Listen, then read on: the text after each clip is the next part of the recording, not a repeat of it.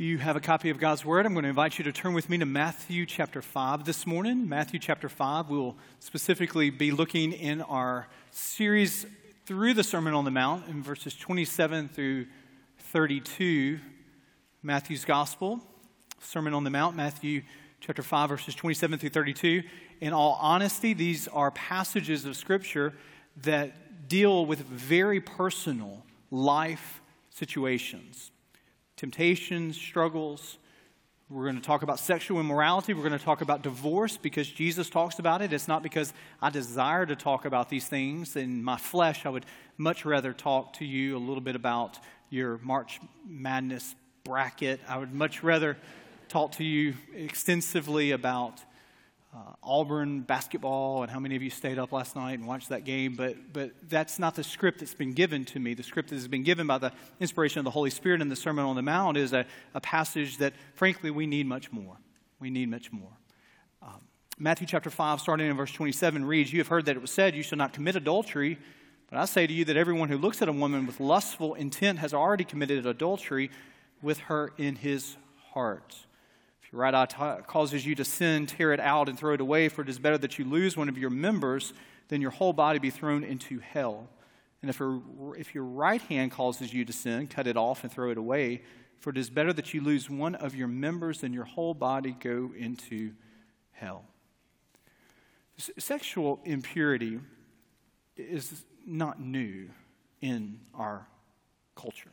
It's not new in our society. It is as old as sin itself. God creates the unity of a marriage, man and woman, till death do them part. The first commandment is to be fruitful and to be multiplied, to be fruitful and to multiply.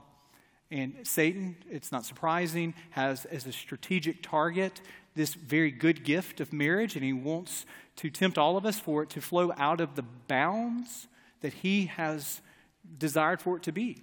And that can occur in a lot of ways. Sexual impurity, sexual immorality comes at us in a lot of fashions, forms. It always has. But we'd be remiss to say that we're not living in a day and age where there is an epidemic of a problem that is upon us, that accessibility to illicit images is never more prevalent than it is right now in 2019. The Satan and his minions and the targets that he has on couples, purity, individuals, purity, singles, purity, students, purity, is right in the crosshairs of what really is spiritual warfare, what really is demonic in origin. Even our views of pornography have changed within our culture. There was a study that was commissioned by the Barna Institute that came out in 2016 in what we call afterthoughts. It's an email that you can receive on Monday. The findings of this study you can go and look at more extensively. It is sobering. Thousands of young adults, teenagers, 18 through 24, were researched over a large period of time to be able to say, what is the stances on sexual immorality, illicit images, pornography within our culture? One of the findings was they asked these students, these singles, to rate from 1 to 5. So here's the spectrum, 1 being always wrong, 5 being always right. What in our culture is always wrong? What is 2, 3, 4, 5, and the 5 being always right? And so there was some consensus. It was top 10. The first that there was consensus that this is always wrong, 88% of those surveyed said that theft is always immoral.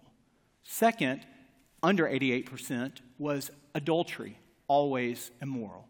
And then third, right under adultery and theft, was lying, that lying was always immoral, moving down from 88% being the top. Number 9 was engagement with pornography. Do you know what was ahead of engagement with pornography? Engagement with pornography, the consensus, 33% of those surveyed said that this was actually morally wrong. Number 4, at 56%, was not recycling. So there's greater consensus with at least those that were surveyed that not recycling has more damaging effects in our culture than viewing illicit images. This is a problem. This is epidemic on its scope of really health issues, challenges for individuals, marriages. If you're a counselor, if you're a psychologist, if you're an educator, if you're an administrator, if you have any kind of ministry background, you know that this is something that is targeting the youngest of the young.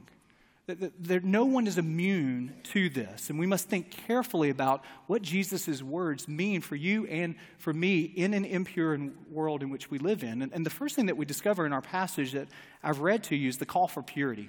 Simple, clear teaching of Jesus. You heard that it was said, you shall not commit adultery, but I say to you that everyone who looks at a woman with lustful intent has already committed adultery with her in his heart. Last week, the sixth commandment, thou shalt not murder, was expanded upon, not just the letter of the law, but the spirit of the law, and he talked about anger. Now he picks up the seventh commandment, you should not commit adultery, and he goes to the heart. He moves from the letter to the spirit. And so the heart issue is that you are called to not look with lustful intent in the English Standard Version translation.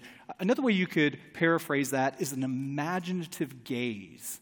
We shouldn't think that Jesus is prohibiting one from recognizing the beauty of someone, but rather he is prohibiting the lingering gaze, the passionate stare that then goes to the place of imagination. And so Jesus is making the point that's very clear that we can indulge in the spirit of adultery without a secret rendezvous.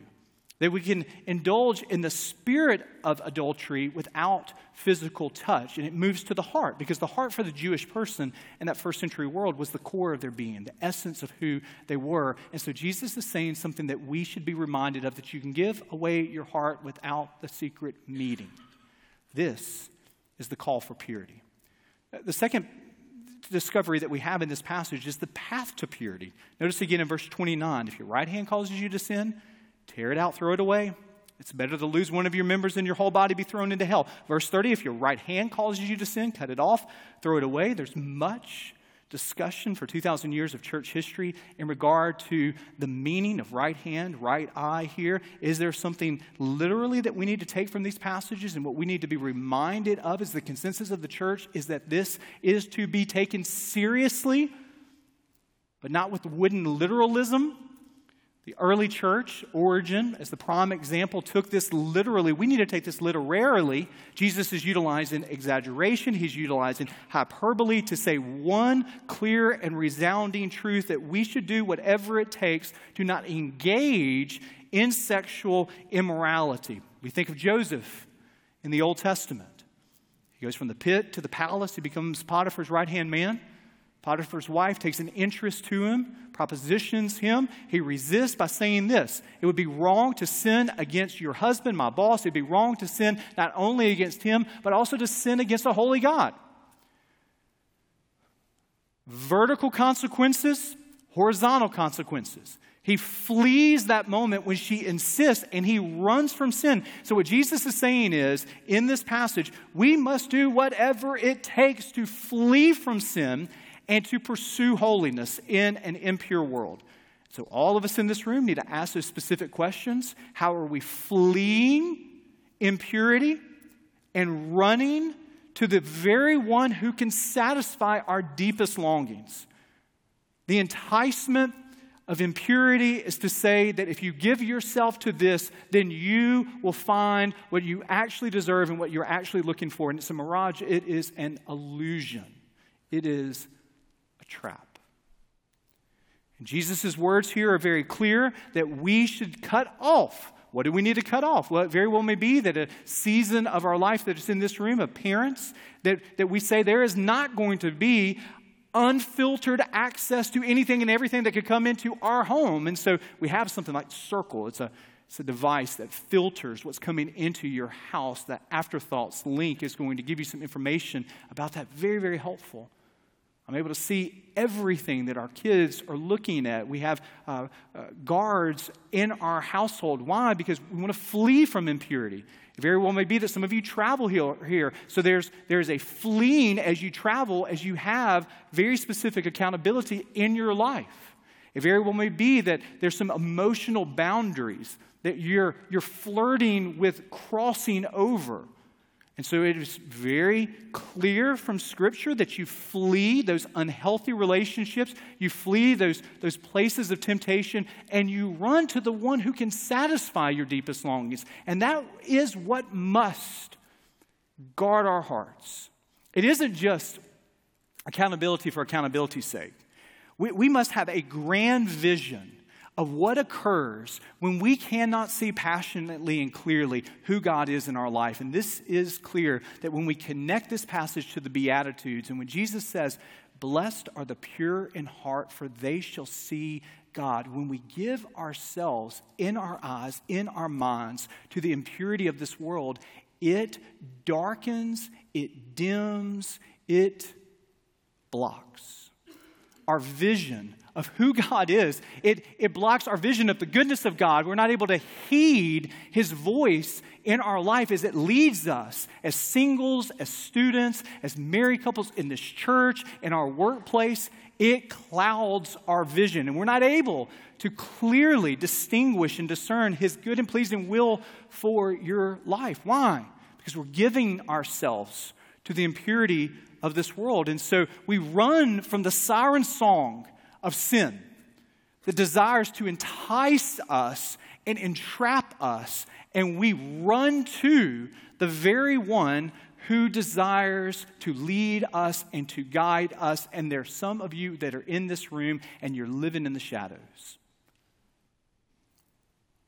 There's secret sins that you feel that no one knows and no one's going to find out, and you just need to hear that for the sake of your soul, for the sake of the intimacy that God desires to have with you, for the sake of your family, for the sake of your future family, for the sake of your bride, for the sake of your husband, for the sake of your future bride, your future husband, flee sin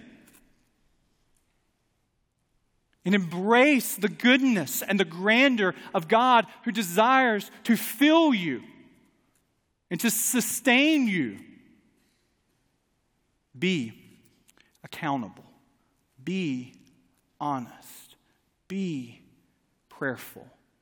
Who knows about the struggles that you feel no one knows about? Who is that person that is asking you the difficult question? Who is that person that's praying with you? Everybody doesn't need to know that, but somebody needs to know that. A wise Christian counselor, a wise Christian friend, a wise Christian person that you meet in the contours of our church, maybe a church staff member here at Dawson who's coming alongside of you and praying specifically, building some patterns of accountability in your life as you consistently come before Him and say, "Give me pure hands, give me a clean heart. Let my heart be clean. Let my hands be pure."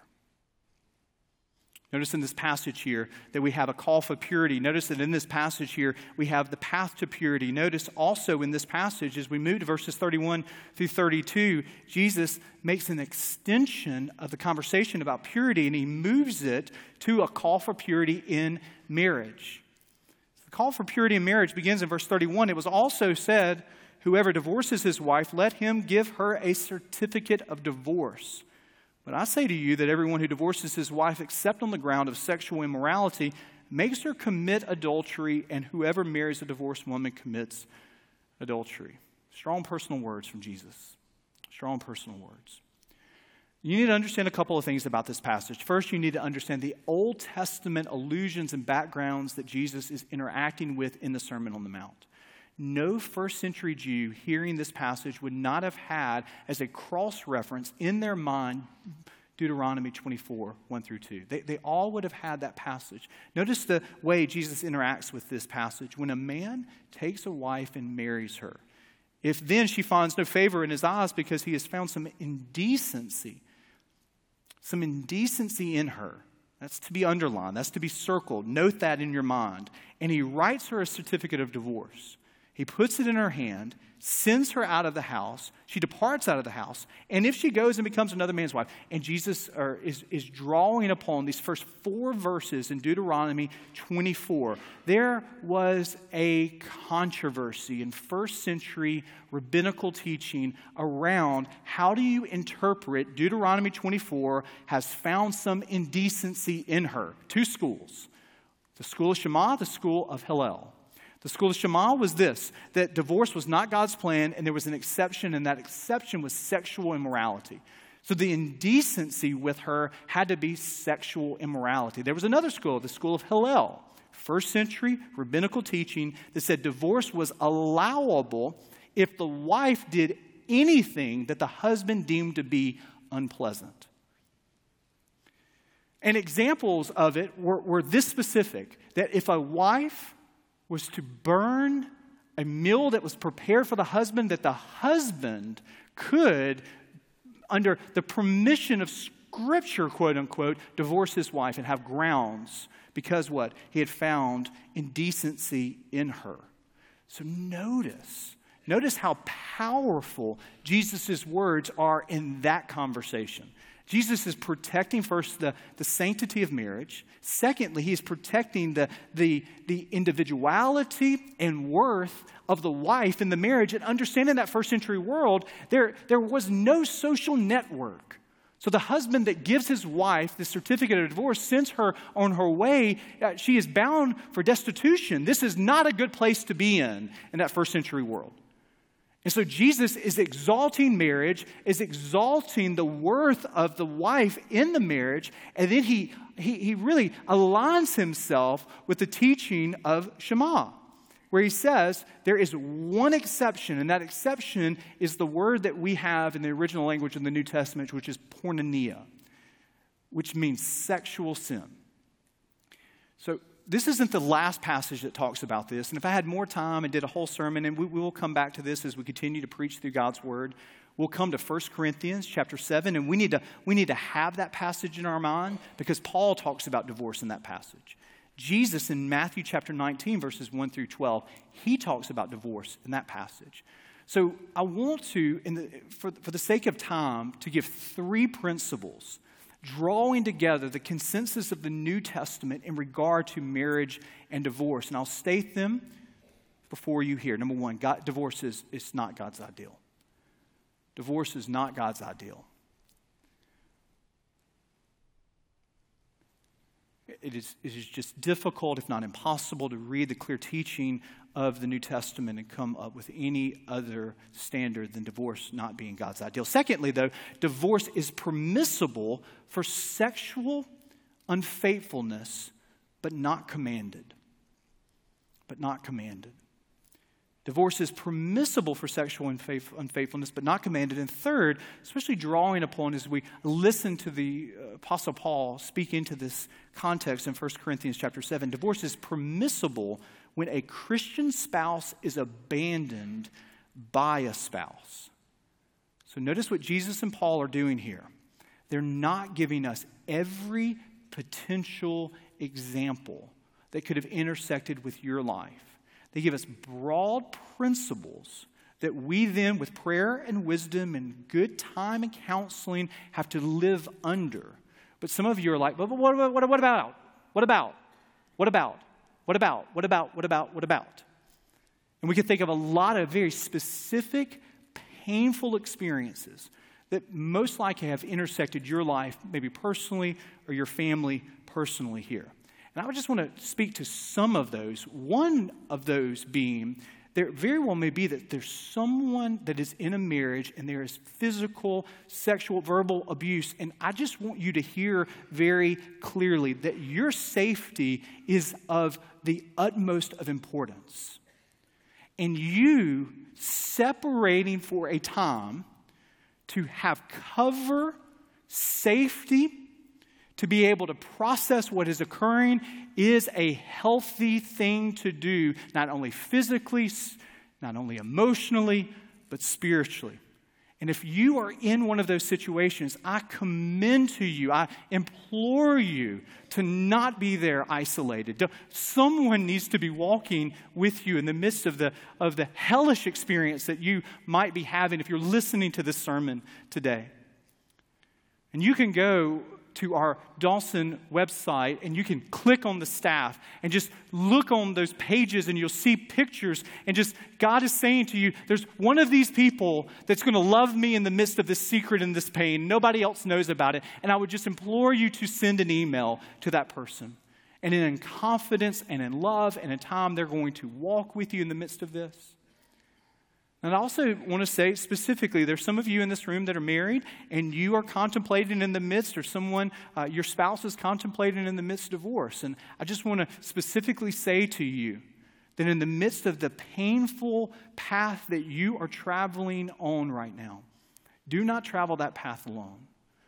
That you need a godly friend who isn't barking orders at you, but is loving you and praying for you and is in the trenches with you. You don't need everyone to be that, but you need someone to be that. You need a good, godly Christian counselor. You need a good, godly Christian psychologist who can walk with you. If you are in a marriage and there are no children, can walk through that process that is occurring right now. If there are children involved, you need to walk through that process. And finally, I would just want to commend to you that you need a counselor and you need a minister. So I commend you to go to that site, see that someone is on there that will love you and pray for you from our church staff and would want to know the difficult path that you're traveling on. This is a heavy message, and I've wondered how to not make it heavy, and the truth of it is, you just can't. And I'm not going to make things that are heavy, I'm not going to avoid those, because it affects all of us in here. And it would be the cowardly thing to do to say, it's uncomfortable for me to preach this message 3 times in a row, but I assure you it is. It is uncomfortable to talk about these things, but I want you to hear me. I think it's worth it because the goal is the prayerful healing of your marriage. It's not to say, how can I get out of this mistake as quickly as I can? And I have seen God do some resurrection in marriages that were at the end of the rope, that there was no more rope left that they were holding on to. And I've seen the other side. I've seen after years of prayerful attempts for reconciliation that one of the spouses abandoned the other spouse and just said, I will not come back into the marital vows that I've made to you. And I know this is personal. I know that this is painful, and I just want to speak to you directly. If you're affected by divorce here, I know it's personal. It is personal in varying degrees to everyone in this room. I've never personally experienced the pain of divorce. I've never experienced what you have gone through or you are going through here. I've experienced the pain of being a child of a divorced family. My parents divorced when I was 7. My mom and dad set me down, set my brothers down, and I learned new words. I learned visitation rights and alimony and child support. And I'm going to tell you this. I love my mom. I love my dad. I love my stepmom. And in the midst of growing up in the decades after that, I know I am loved by them and that God has done some wonderful things in our family dynamic, and every family dynamic has these kinds of things. So I know it's pretty sensitive because I'm sensitive about it. I was sitting in a pew just like you're sitting in a pew listening to a preacher talk about this. I was 15 years old. My mom happened to be sick that day at church. She wasn't there, and the preacher talked about marriage, talked about divorce, and talked about it in a way that I didn't feel there was much grace and there was much love coming. And so I called the church secretary and said, I need to make an appointment with the pastor. And I pretty much came into his office, and in Mississippi vernacular, I said, now you don't go talking about my mama like that. I mean, that's pretty much what I said. And he was real gracious and kind to me, and he heard me out. And I just want you to know, if this is your story, my heart is with you. I hope you hear in the tenor of my voice, this is not something I'm trifling with, because I know this is painful, but I want you to hear that divorce does happen. No one gets married in the Garden of Eden.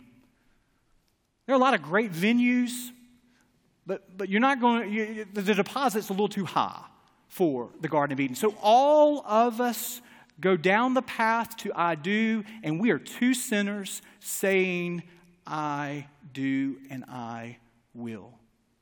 And every commitment that is made is marred by sin. There is no person in this room, whether they have gone through divorce or whether they've never gone through divorce, whether they're single, whether they're widowed, we all equally need God's grace. And there are some that have been racked with guilt, and it is difficult to come to church because of some of the things that you've experienced.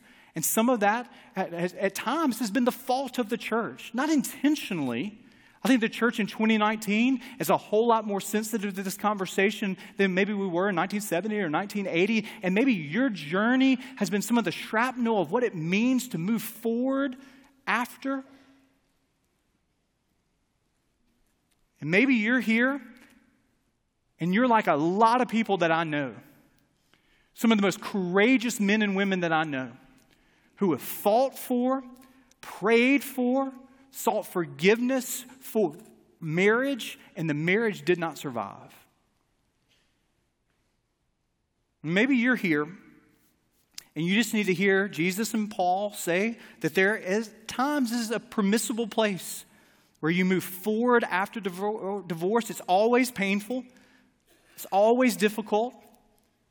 It is not the unpardonable experience of one's life, and you move forward in faithfulness. Whether that's in singleness or whether that's in remarriage, you move forward in the great truth that God has a plan for you right now. And He desires to lead you into that plan. There's someone here, or someone's listening to this sermon that I just need to talk to directly. And I want you to hear that I'm talking to you directly. I don't know who you are, but the Holy Spirit does. And I want you to hear that your marriage is worth fighting for. I want you to hear that your marriage is worth fighting for, that the grass is not as green as you think it is on the other side. And if you're a husband and you're struggling with impurity that's leading to fantasy and you're thinking to yourself, all the things that I will gain if I leave my wife, if I leave my home, I want you to hear it is an illusion. It is a mirage. It is not real. It is a trap. It is not from God and it is not of God. Maybe you're a wife that's here and it's been a difficult journey in marriage and you've reconnected with an old friend.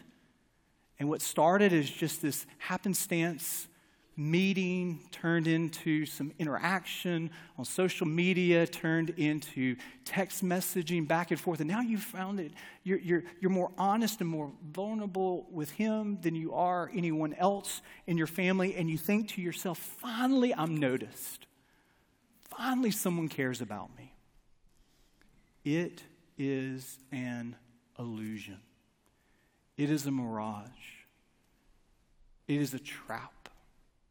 It is not of God, and it is not from God. And maybe you're here, and you have been hurt deeply by a spouse's sin. You've been hurt deeply by your ex. You've been hurt deeply decades ago. And I want you to hear that your Savior loves you and He desires to give you hope and healing and a peace that passes all understanding. And it will never be found in the path of bitterness and unforgiveness. Moving in that direction, thinking that you'll ever find peace, it is a mirage. It is illusion. It is a trap. And maybe you're here and you were the one who, with hindsight, said, man, I really wish, David, that I could go back and I would not have done this. And there were some places in my life that I let some boundaries go. And I look back over life and it was decades ago or it was years ago, but I have some regrets. And I just want you to know from God's word that you are as loved by Jesus Christ as anyone else in this room. That the blood of Jesus Christ, it flows freely to all of our hurts and all of our pains, even when we cause hurts and pains. That every one of us in this room are sinners. that every one of us in this room are sinners who need His grace, no matter our narrative, no matter our past, no matter our present, no matter our hurts, no matter our hang-ups, no matter our habits. Every one of us in this room need to hear, you, child of God, are beloved. You are not your past. You are not your mistakes. You're not your failures. You're not your hurts. You're not anything other than who I have created you to be and saved you to be and desired to sustain you in. You are a sinner, saved by grace. Let us pray.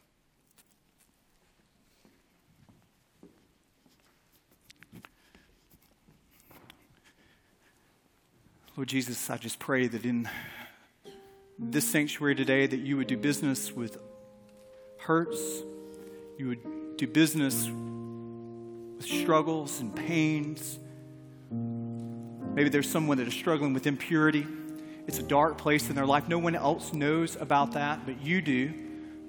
You desire to draw them to you, not to lash out against them, but to embrace them, to free them from that bondage.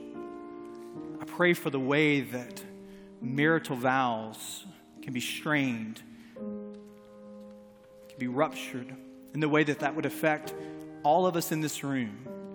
I pray that your grace would sustain us, that we would feel your call to move forward. Maybe that moving forward is fleeing from sin. Maybe moving forward is asking you to help us to forgive someone that has so harmed us and hurt us. May we take that next step to follow you obediently. Give us, Lord Jesus, clean hands. Give us pure hearts. It's in your name we pray. Amen.